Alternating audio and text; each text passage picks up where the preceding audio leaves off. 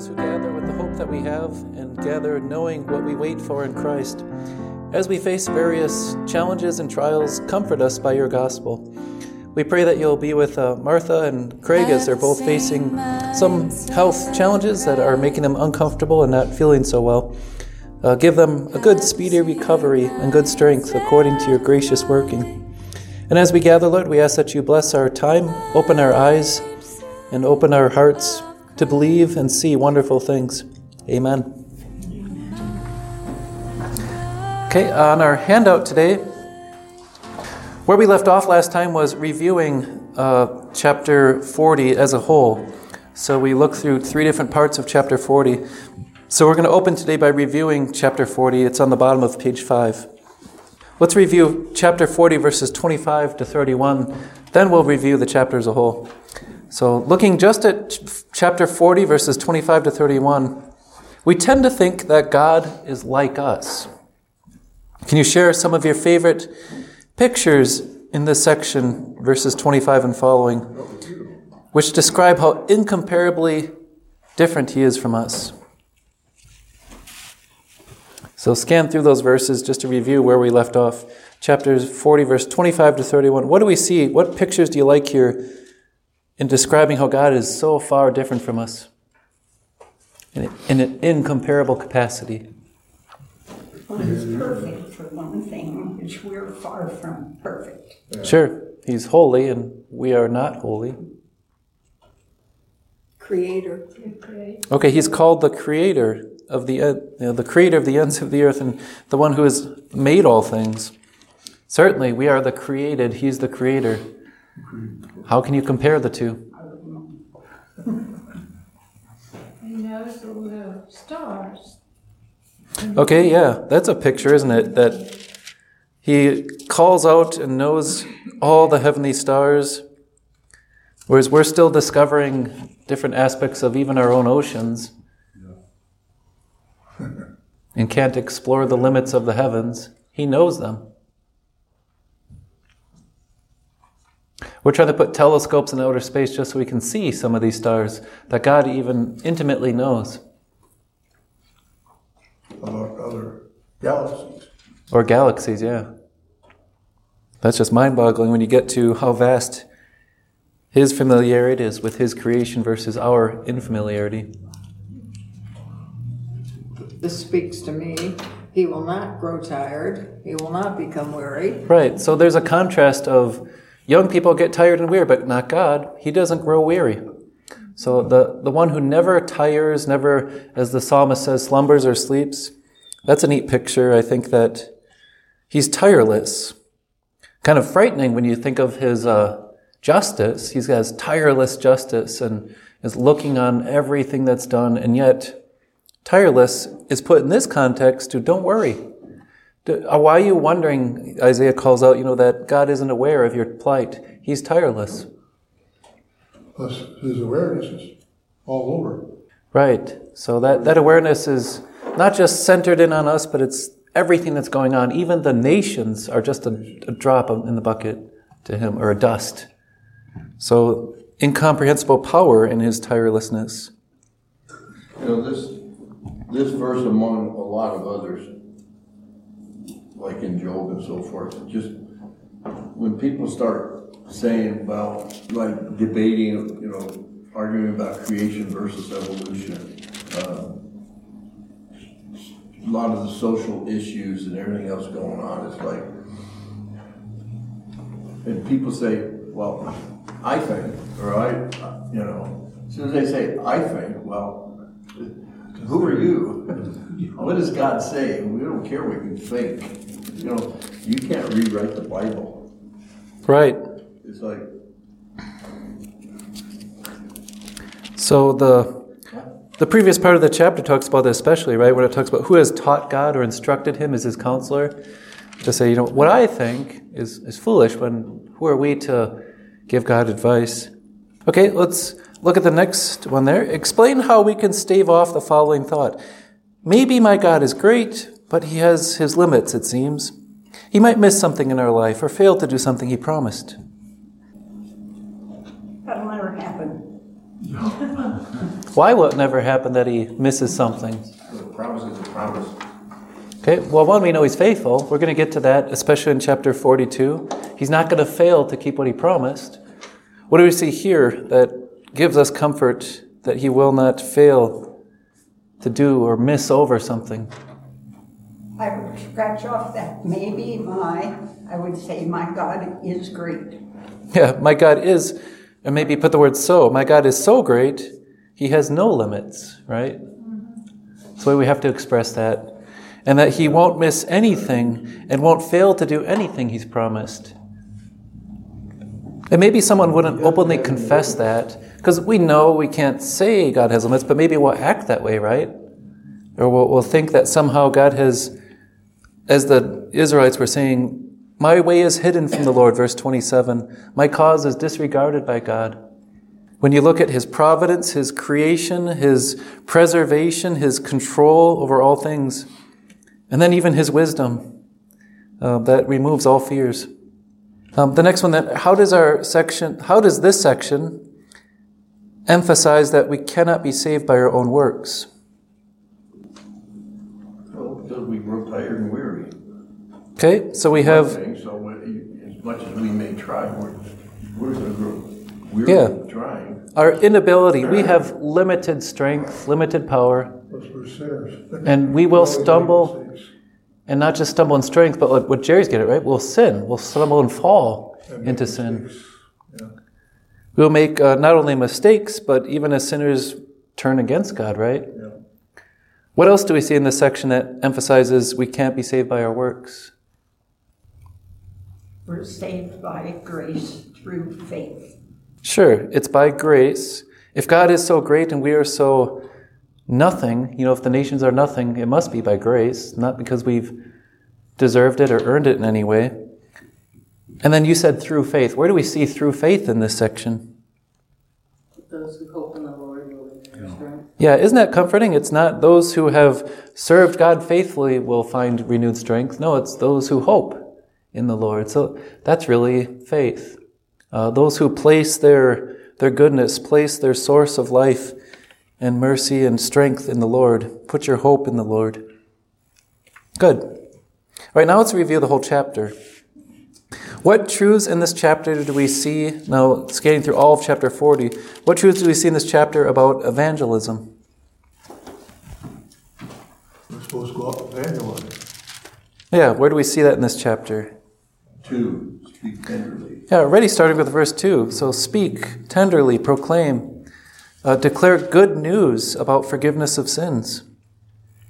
Any other parts that are related to evangelism? I'll give you a half minute to scan through more. Okay, verse 3. Make straight the way for the Lord. Yep. Verse 9. Yeah, you who bring good news to Zion, go up. Lift your voice with a shout. So God's urging the messenger to let that be known everywhere. Good. Any other evangelism focus? Verse 6. 6. Cry out. Yeah. God tells us, proclaim. And actually that leads into the law, but that opens up the door for evangelism. We're like grass. Your life is short. That's why you need the word of the Lord that endures. Okay. Any other with evangelism? Did we say verse 9? Yeah. Yep. So you who bring good news. Lift up your voice with a shout. I would say there's some urgency of evangelism by the picture of how short our life is, right? Kind of adds an urgency to it. Or maybe when it talks about the idols in verses 18, 19, and 20, right? We need to do evangelism because the idols are nothing. There is no other God, none but the true God. There is no other equal, he says in verse 25. So we do evangelism because all the hope of the other nations is a false hope that will topple and fall. A pitiful picture of them trying to construct their own religion. Okay, what do we see in this chapter about the Word of God? Do you not know? Have you not heard? Not been told you from the beginning. Yeah. So we got both the natural knowledge, but the Israelites especially, they had God telling them the revealed knowledge of God. Have you forgotten what God has given you in His Word? Don't you know who he is? Other things about the Word of God? Kind of related to evangelism, the Word of God goes through his people, right? He tells his messenger to shout. It's carried by those who he sends with his Word. So that's both evangelism and the Word of God. God sends messengers to carry his Word. Others about the Word of God. The mouth of the Lord has spoken. Okay, so this prophecy that Isaiah shares claims to be divinely inspired. This is not just, Isaiah is giving us some neat, ideas or thoughts. God has spoken this. And if God speaks, be confident in that word. Look for at least one more about the Word of God here. It's towards the beginning of this section. Peter actually quotes this when he talks about the Word through which you gave birth. Okay, the Word is centered on comfort, so the Gospel's there. Yep. God wants words of comfort, tender words to be shared. Check out verse 8. The Word of our God endures forever. So the kind of an ongoing theme we'll see that the idols don't last, but God's Word and His promise endures. Finally, how about God's power? How do we see that in this chapter? These are all themes in the chapter. Evangelism, God's Word. Where do we see God's power? Yeah. Verse 25. 25. To whom will you compare me, or who is my people? Asks the Holy One. Look up and see who created these. He brings out the stars by number. He calls all of them by name. Because of his great power and strength, no one of them is missing. Not one of them. Yeah, God's power in both creation and God's power in providence and preservation of this universe. It's the universe he's really talking about. Okay, obviously we can find more on God's power, that he never gets weary, right? How about our source of comfort? Again, we go back to verse 1, where it says, comfort, my people. Says your God. Yeah. So our source of comfort has to be found in God, and in the Word of God, and in what God will do. He tends his flocks. Yeah. The lambs in his arms. The promise of being cared for by God.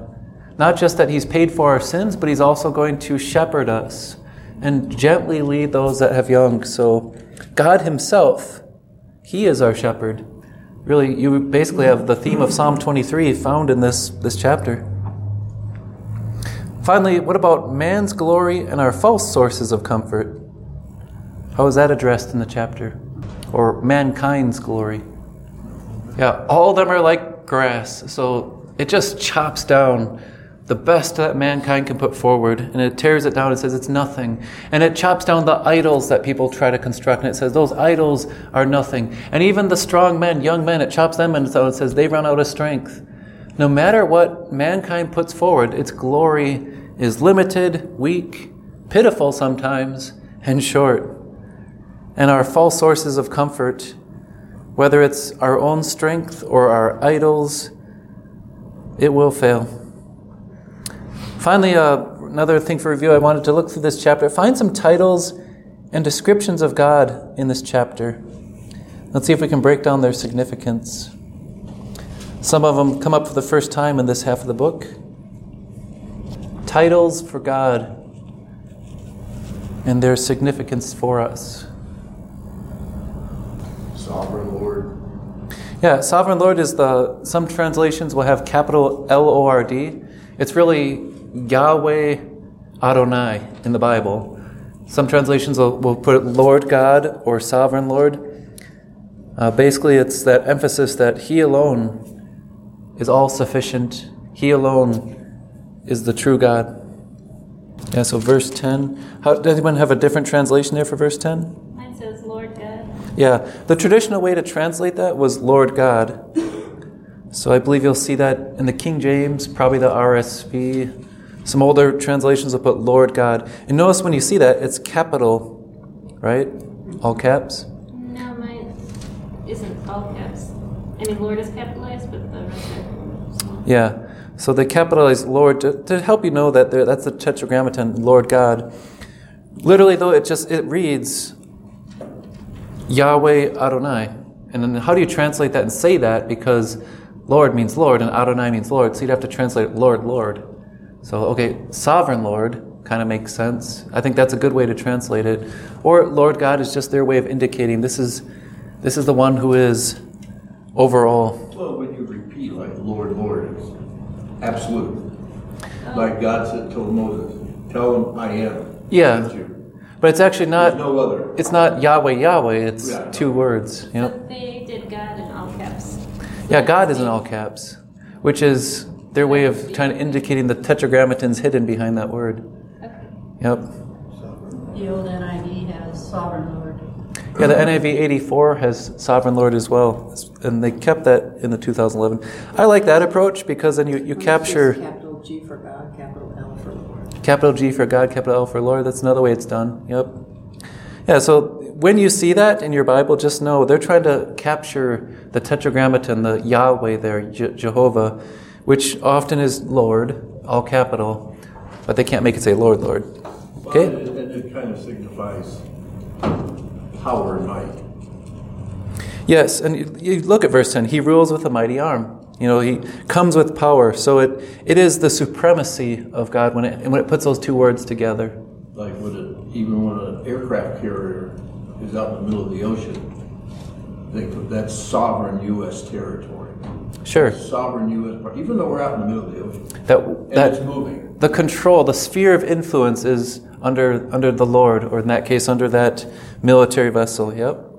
Pastor, Yeah. I have a note on where it says between 9 and 10, and it says, his power is literally his arm, which is found frequently in Isaiah. Yeah, mighty arm. It's obviously a figurative. You know, God doesn't have to extend some physical arm down, but it means his strength, his working, his arm. So that kind of puts God as the force, the action, not like God is necessarily relying on some other source of strength, but he is the actor. Okay, so we got one title for God is Sovereign Lord or Lord God. What's another title for God we find or description here? Let's see if we can break it down. Shepherd. Shepherd, yeah. So definitely, we're familiar with that one, right? So he's a one who cares for and tends. Good title for God, and it's God himself is our shepherd. Which verse is that? Sorry, I missed it. 11. 11, yeah, 11. So there's a description, like a shepherd. You got a metaphor there for God. In verse 25, it says, Holy One. Yeah, Holy One. So we talked about that briefly. Holy One, when we talk about God, it's going to lead later on in Isaiah to the Holy One of Israel. So God himself is the Holy One. He alone is absolute holiness and the source of perfection. But there's also one who's going to be identified in this book, which is the Lord, the Holy One of Israel. But he's someone who's born into Israel. That can only be the Lord himself taking on human flesh. So we're going to see more of that as it goes on. Who is my equal, says the Holy One. So is that indicating Jesus? Or? Yeah, how Jesus is he'll be called the servant in this book as well, but he's also the Holy One of Israel.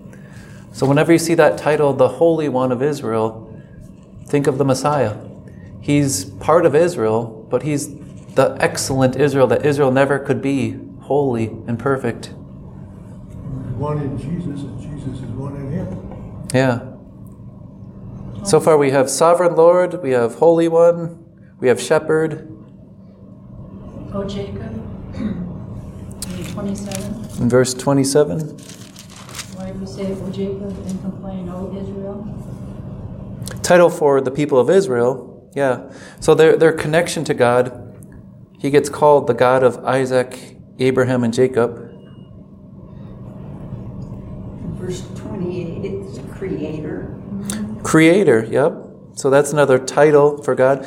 Your Bible probably capitalizes it. I mean, the original Hebrew didn't have difference of capitalization or not, but just recognizing that's the proper noun. He is the Creator. And in the Hebrew, you'd have the article, the Creator. There's not a whole bunch. Any other titles here? Descriptions that stand out?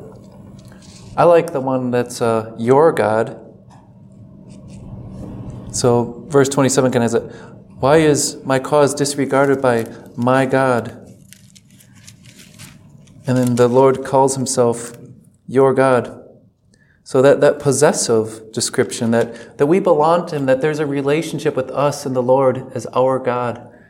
I think that's significant. That takes faith to be able to say that. He's also called the eternal God, or verse 28, the everlasting God, right? All right, good. Now, one more exercise.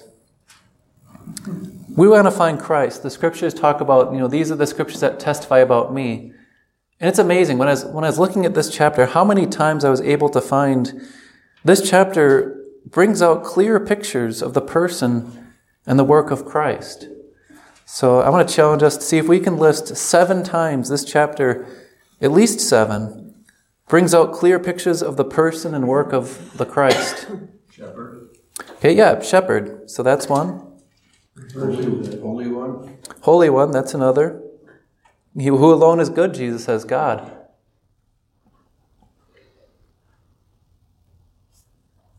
Verse 2 says, her hard service has been completed, and her sin has been paid for. So redemption, paying for sin, the atonement, that's the work of Christ. He's the one, because it says, from the Lord's hand. You've received from the Lord's hand double for your sin. So yeah, there is the picture of the work of Christ as our Redeemer, who made an atoning sacrifice, a payment. Prepare the way for the Lord. Sure, that talks to John the Baptist, right? Who ushered in the way of the Christ coming. So this actually is quoted in the New Testament as a fulfillment of the forerunner to the Messiah. Definitely points us to the person and work of Jesus directly. In 5, the glory of the Lord will be revealed, and all mankind together will see it. Yeah, you definitely have that is messianic. When is all the nations going to see God's glory? Well, Jesus goes to the cross. He says, now the Son of Man will be glorified. The glory of the Lord starts with the cross as he shows his love and pours out his life and is glorified. But ultimately, it's going to come as Jesus who rose is coming again. It's the work of the Messiah. Every knee shall bow. Yes, Paul says, everyone will confess Jesus is Lord to the glory of God the Father. You also have the glory of the Lord. That's the picture of, God signifying his presence at the birth of Jesus. When the angels, it says, the glory of the Lord shone around them and the shepherds were terrified. And from there it spread out. It began. The message of the Messiah had come. So is verse 5, is that about like when Jesus was on earth, or is that talking more about when he returns the second time? So John the Baptist kind of mixes the two, doesn't he? When he says, the glory of the Lord will be revealed and all people will see it. John the Baptist just says, his winnowing fork is in his hand. He's gathering this threshing floor. So the time isn't mentioned, between his first and second coming. It's fulfilled, you could say both. It's fulfilled in the person of Jesus, in his work in the flesh when he first came in his earthly ministry, and in his ongoing ministry as he sits at the right hand and comes again to judge. Only is fulfilled in Christ. Okay, so we got, I think, 3 or 4 already, right? How about 40 verse 9? Here is your God. When is anybody able to say, here is your God, more literally than when they pointed to Christ, when John the Baptist would say, look, the Lamb of God. Here is your God. And the irony when it said on the cross, Jesus of Nazareth, the King of the Jews, how true that was, that he is their King. I like that Lenten hymn, behold your King. And 40 verse 10, fulfilled in the Messiah, the Lord will come with strength, leading up to that scene is glory. 40 verse 27 points to Jesus, who is omniscient. Jesus is called in John 1 the creator of all things, so once again reflected in the work of the Messiah. Omnipotent found throughout. Jesus holds all authority, it says, and all power. It's been given to him. According to his human nature now, he rules over all things for our good. And finally, when it talks about being tired and finding strength in the Lord, look at 40 verse 29 to 31. Remember what Jesus said about those who are weary and heavy laden? I will give you rest. Yeah. So those who hope in the Lord will renew their strength and not grow weary. So Jesus invites people to find in Him what only God can offer, which is spiritual rest for your soul and also eternal life. Any other comments, questions as we finish and wrap up chapter 40? Lots of great stuff in that chapter. Lots of great themes that we're going to start developing as we move forward too. Okay, why don't we jump into chapter 41?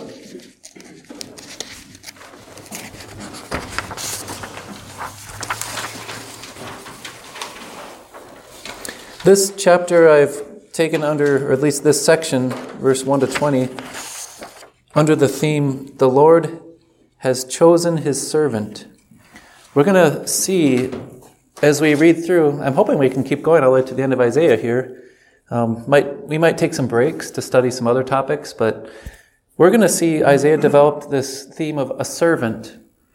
And we're going to see 3 or 4 ways that you can find someone who's titled a servant of the Lord. And God says, my servant who I've chosen.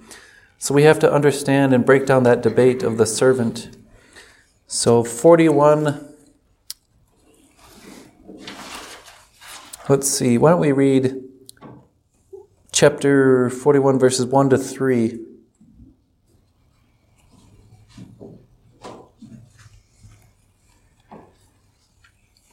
Be silent before me, you islands. Let the nations renew their strength. Let them come forward and speak. Let us meet together at a place of judgment. Who has stirred up one from the east, calling him in righteousness to his service? He hands nations over to him and subdues kings before him. He turns them to dust with his sword, to windblown chaff with his bow. He pursues them and moves the unscathed by a path his feet have not traveled before. So just looking at especially verse 1, God's calling for a court to assemble, right? He says, let the nations come forward and speak. Let's come to a place of judgment, a court. So he's calling them to a debate, and it's really like a courtroom setting where they give witness and testimony. And he wants them to debate the question, who is in charge? So who is God calling to this debate, this court scene? All nations. Everyone, yeah. So Isaiah, yes, was written first for the people of Israel, but this was meant to go out to all the nations so they can consider these words and think. So the distant nations of the world are called to give testimony here. Now here, the part of the debate. He's going to call someone his servant. And this is the first time we see in this section of Isaiah 2, the concept of a servant of the Lord being introduced. So look at verses 2 and 3 once again. Who is being called his servant? Somebody from the east? Yeah, so this is someone that the Lord stirred up, who, according to the orientation of Israel, is out to the east. So picture yourself, for your direction be this way, picture yourself on the map, you're traveling from Israel, and God's stirring up someone from the east. Like the morning star? It's not the Magi. Eventually we'll see the Magi are directed from this region. That was Cyrus. Yeah, so we're talking the time of Cyrus, which is about 200 years after this prophecy was written. And he's going to actually later on refer to Cyrus by name, so much so that when the story goes that, I think Josephus maybe record this or something, that Cyrus was shown by the people he conquered that it was prophesied by name that he would come. And he kind of liked that he was mentioned by name. Was he Babylonian or the Syrians? Cyrus was not Assyrian, so the Assyrians are already on the world stage. There's no thought at this point that the Babylonians would be anything. They're not that powerful at this point. They're very much a second-class empire. But the Babylonians will come on the scene, and then after them, so we're talking 3 empires down the road, the Medes and the Persians. So Cyrus is 3 kingdoms away yet, and yet God is talking about stirring him up. So 3 kingdoms. it was the Babylonians. What other? It's actually easy if you remember it's alphabetical. So you got the Assyrians, Babylonians, and then you could say Cyrus, ABC. Okay. Yeah. God is very orderly, isn't he? But not Cyrus, it's the Persians, but still it's alphabetical. Yeah, the Lord refers to and alludes to Cyrus here, who was sent by God. He says he stirred them up, called him to his service. Yeah, God can use unbelievers. God doesn't have to use his servants can't just be his own people. He uses those he chooses. And he uses Cyrus to conquer the empires that came before him. And he's going to specifically mention him by name as his servant. Some people might interpret this as God's reference when he first formed his servant. So, as a nation, God got Israel on their feet, but calling them from the east doesn't make sense. If you're going to say this is Israel's God's servant, only Israel's God's servant, no. Israel came from the west. They came from Egypt when they were called out and stirred up by God. So it can't be Israel itself. The servant is going to be also mentioned as Israel. So as we read on, Israel will also be called a servant. And you look at verse 8 here. You, Israel, my servant, whom I have chosen. So we got already from the beginning, there's this servant from the east. Israel is God's servant. Look back in the Other Testament. Abraham is called a servant. David is called a servant. So individual Israelites, the nation as a whole, are called God's servant. But here, this is different. God is saying, hey, nations, guess who I used as my servant? Someone I spoke of that you never could have foretold. So pay careful attention going forward just how this servant ultimately is fulfilled in the Messiah. It's going to be a singular man who keeps the Lord's will perfectly. And it can't be an unbeliever like Cyrus, because it's one in whom God actually ends up saying, I delight in him. I'm going to pour my spirit on him. So ultimately, the servant that we'll get to has to be the perfect servant, Christ. Look at the description here. So he hands nations over to him, subdues kings before him. Yes, ultimately, Cyrus will do that, but Jesus fulfills it perfectly. And he pursues unscathed against the nations.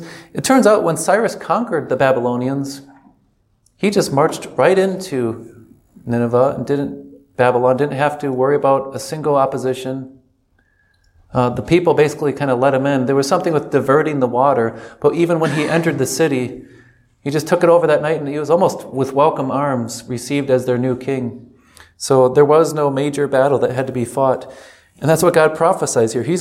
Cyrus is going to come. And now look at verse 4. Who has done this and carried it through, calling forth generations from the beginning? I, the Lord. With the first and the last, I am he. So God is calling the courtroom to be his witnesses to say, hey, who is the one that foretold Cyrus, someone like him would come from the east, and I would march him along, stir him up, and he'd be unstoppable in his conquering of the nations like the Babylonians. When it says verse 4 and 5, summoning generations from the beginning, I want us to look at Acts 17:26.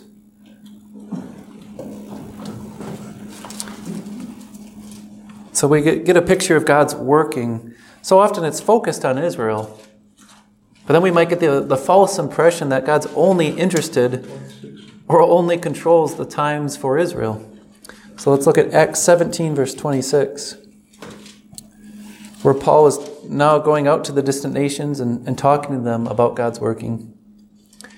Anyone want to read that for the group? Judy's got it? Okay. How far do you want me to read? I think just 26, unless you feel the context needs more. From one man he made every nation of men, that they should inhabit the whole earth, and he determined the times set for them and the exact places where they should live. Isn't that something? Very close to what he's saying here, right? Calling forth generations from the beginning. From one man, obviously Adam, right? He made all nations. And then did he just say, okay, nations, go about your own business, and I'm just going to leave you alone. I'm not going to do anything to interfere. Drown them all. We also have the control of the flood, too, yeah. But even as the nations after Adam, or even after the flood, scattered about the earth, who was in control? God. Yeah, he determined the exact places and times where they might live. So when you look at the Phoenicians controlling the Mediterranean Sea, when you look at the Romans conquering and taking over Carthage, and you look at the major battles of history, you can say, well, good thing it turned out the way it did. Or you can, like the Apostle Paul, say, God was in control. He set the limits for nations. He's the one who ultimately said to the Allied and Axis forces, this is how far you can go. He's the one that said to the nations of the distant past, this is where your limits are, so he can accomplish his purpose. And our focus today is, he's telling through Isaiah, I'm the one that controlled Cyrus. Don't think Cyrus and his God made it happen. I told you 200 years ahead of time he's coming. So what do you think? Discuss. God has a plan he carries out for every nation, not just Israel. Well, we're experiencing it today in this country. God's in control, and people don't like what's going on, but maybe they need to stop it and realize what's going on in this country, and it's almost like we're being punished, Right. Has God ever had a nation where he would overlook and say, I'm not going to carry out my plan? Every nation is subject to him, including ours today. Now think about the Egyptians. God said, I'm going to make my glory come through Pharaoh. Here's what Pharaoh's going to do, and here's what's going to happen. Or think about the Canaanites. He told Abraham, they have only 400 years left. Think about before the flood, 120 days before all nations are destroyed. Think about the Assyrians. He said they're going to be conquered by the Babylonians and so forth. And through Daniel, foretold the coming of the Roman nation. Over and over again, we see God reminding us he's in control. Remember what Paul says in Galatians 4? When the time had fully come, God sent his Son. But and even not scripturally, but you look at the Roman Empire and all the advances they made in civilization and the highways and the roads, the improvements they made travel easy for the spread of the gospel. Yeah. God sent the crushing army of the Romans to subdue the entire Mediterranean world for his plan. God, conquered all the nations of Canaan for the plan he had for Israel, so they might inhabit that land and be a separate people. God then had the Roman nation crumble, and the gospel spread through his church for his plan. God had the New World discovered and sent people across. Yes, not all of them were faithful missionaries, but he sent his gospel for his plan, so that there might be a place like we have today where we can freely share the gospel and prosper. God's plan is carried as we send missionaries and the gospel spreads in other nations. It's just all the history of the world. Isn't that comforting? Not just Israel is part of his plan. All right, let's read on. So we have God saying, I called forth. I control nations from the beginning, generation after generation, and I called one up from the east to be my servant, to carry out my service. He's going to later expound on that and name him by name. So, verses 4 and 5, we're on 6 and 7, right? We haven't read 5 yet. The islands have seen it and fear. The ends of the earth tremble. They approach and come forward. They help each other and say to their companions, be strong. So they see how God is controlling nations, and nations come and go, and their only response is, the metal worker encourages the goldsmith. The one who smooths with the hammer spurs on the one who strikes with the anvil. One says of the welding, it is good. The other nails down the idol so it will not topple. Why does God choose to mock craftsmen here? Mock the idols. Mock the idols. Idols turn to dust anyhow. Okay, they'll turn to dust. It takes their own skills to make an idol. Isn't that ironic? Something that they have to nail so it won't topple down. So we're in the context of God is just saying, I control nations and I control generations and I carry out my plan over the whole world. Meanwhile, idols, they need a plan just to stand up. Right? Need a lot of help. And so when he calls everybody into the courtroom, he's kind of like drawing in, oh, let's bring exhibit number 1, idols. Have they ever done anything? Have they ever prophesied any major event that has taken place and had their word come true? They can't even hold themselves up from falling down. Just collect dust. So what we're kind of doing is, if you stick with the courtroom scene of verse 1 and 2, let them come forward and speak. The idols can't even speak. They're not able to do what God has done. We could probably pause here. Obviously, the point is how silly idol makers are, because they have to fashion their plans for their idol, and they have no idea what the future holds and can't make that idol stand. What type of idols are crafted today? Angel in Mexico. Money Okay. is a big one. Possessions, certainly. I think our culture in particular has certain idols that stand out. Mary, Catholics. Sure, I wouldn't say, they wouldn't call it an idol. They do venerate Mary, and certainly they treat her like a co-redeemer and co-mediator, which is really taking the place of Christ. A lotto ticket. Sure. People, Money, you know. That comes in the money again. basically money is a big part of our culture for idolatry. If you can just get enough money, win the lottery perhaps, or be a famous business person, then you'll have it made. So I think that definitely is there. Hollywood? What's that? Hollywood? Yeah, celebrities, right? Stars. Aren't they idolized? When a star does something or says something, everybody's looking to see for, oh, what did they do, or what product are they using, and how is their life going? Stars and celebrities basically are idolized. We've replaced the veneration that we ought to be giving God, not just to false religion, but to celebrities and pop culture icons. Think how many people are fawning over someone like Taylor Swift, and they call themselves Swifties, and they adore and they memorize every single word that she's written. And how much time do they spend memorizing the Word of God? So musicians, stars, celebrities. Also, you could say politicians, right? They're idolized. No. Anytime someone starts to get into saying that a politician has no faults, or is the answer, or can do nothing wrong, they become an idol. Scientific advancements are idolized, right? How many people aren't spending their life chasing after the greatest technological advancements in a dream of having the best technology?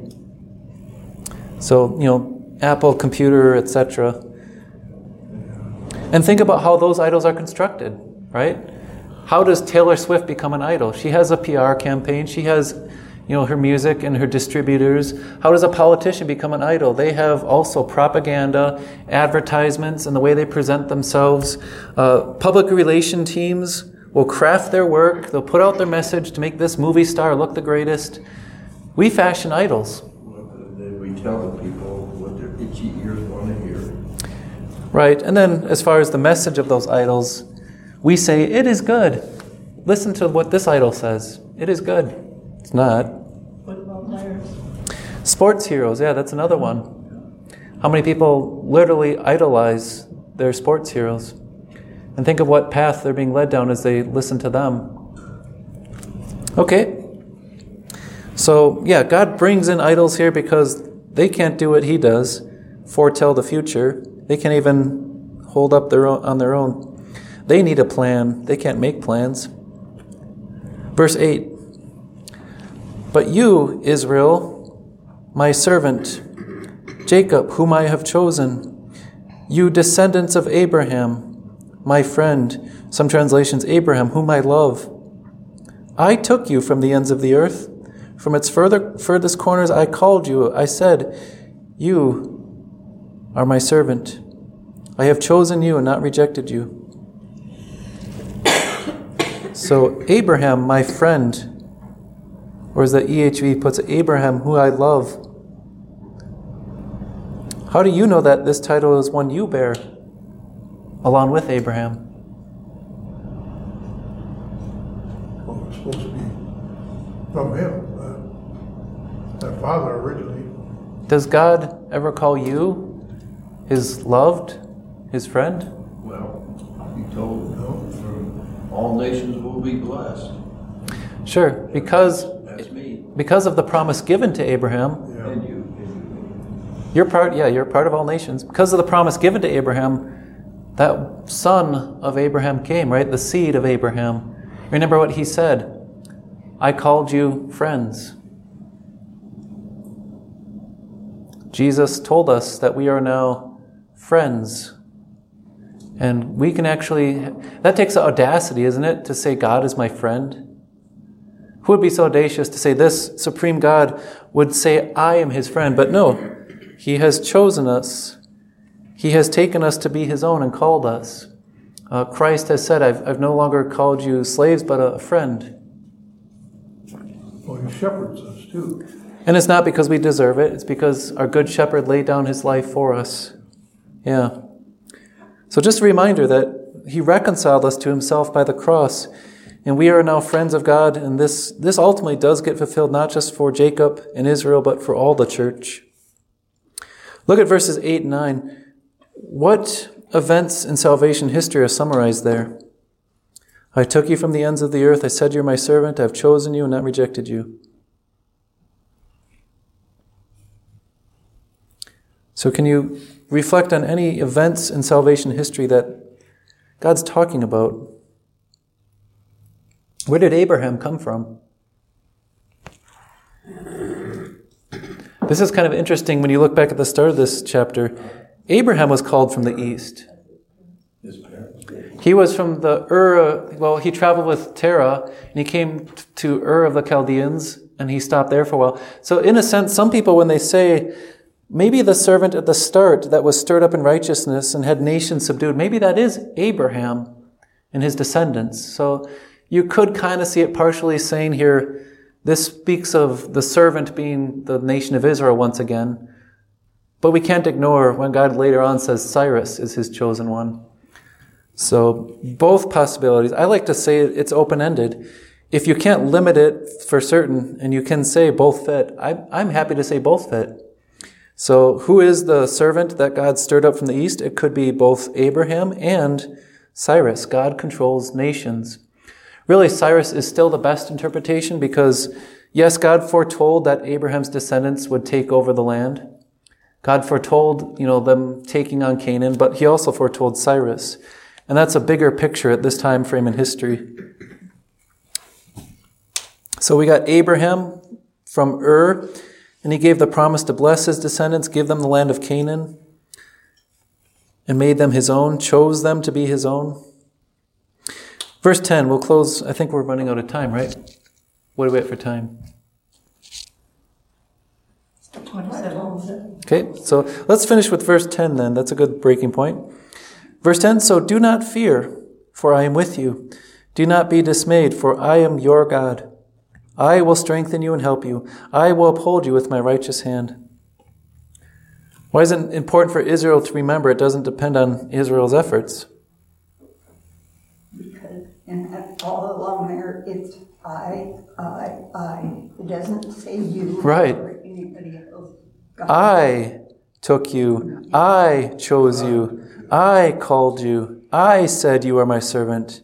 I have not rejected you. I am with you. I am your God. I will strengthen you. If any way that Israel starts to wonder, well, what's our role? They only have to look at God saying, it's me. I'm the one doing all this. And also remember what Israel was feeling like at this time. They were fearful. They were feeling conquered and insignificant. So to hear that words of comfort, that God in mercy chose them, he's doing it all in grace to save those he has chosen. So comfort for us as well. All those truths apply to the New Testament church and to us. God, Christ said, I am with you always. I will never forsake you. I will uphold you. Well, and he told their ancestors that time after time after time. You were wandering around out in the wilderness and stuff. Follow my decrees, and I will be with you. Yeah. Other questions, comments as we close on up to verse 10 here?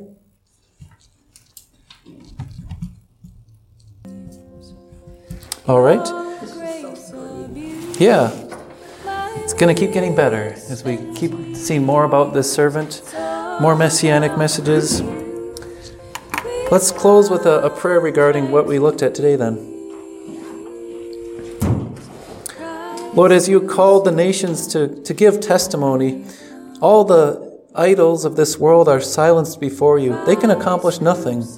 They topple over and are made to stand by those who put out propaganda to make them stand. But your word stands as you foretold the working of your plans. You control all nations. You brought Abraham to be your servant, subdued nations under his descendants.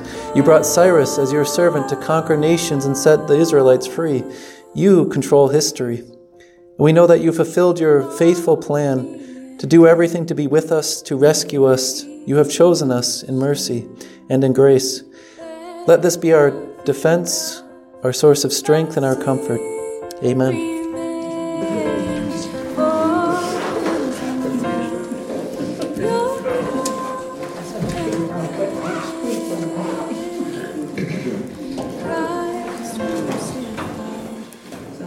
It's perfect to me right now. It really is perfect. I'm losing my strength, but he's got the strength.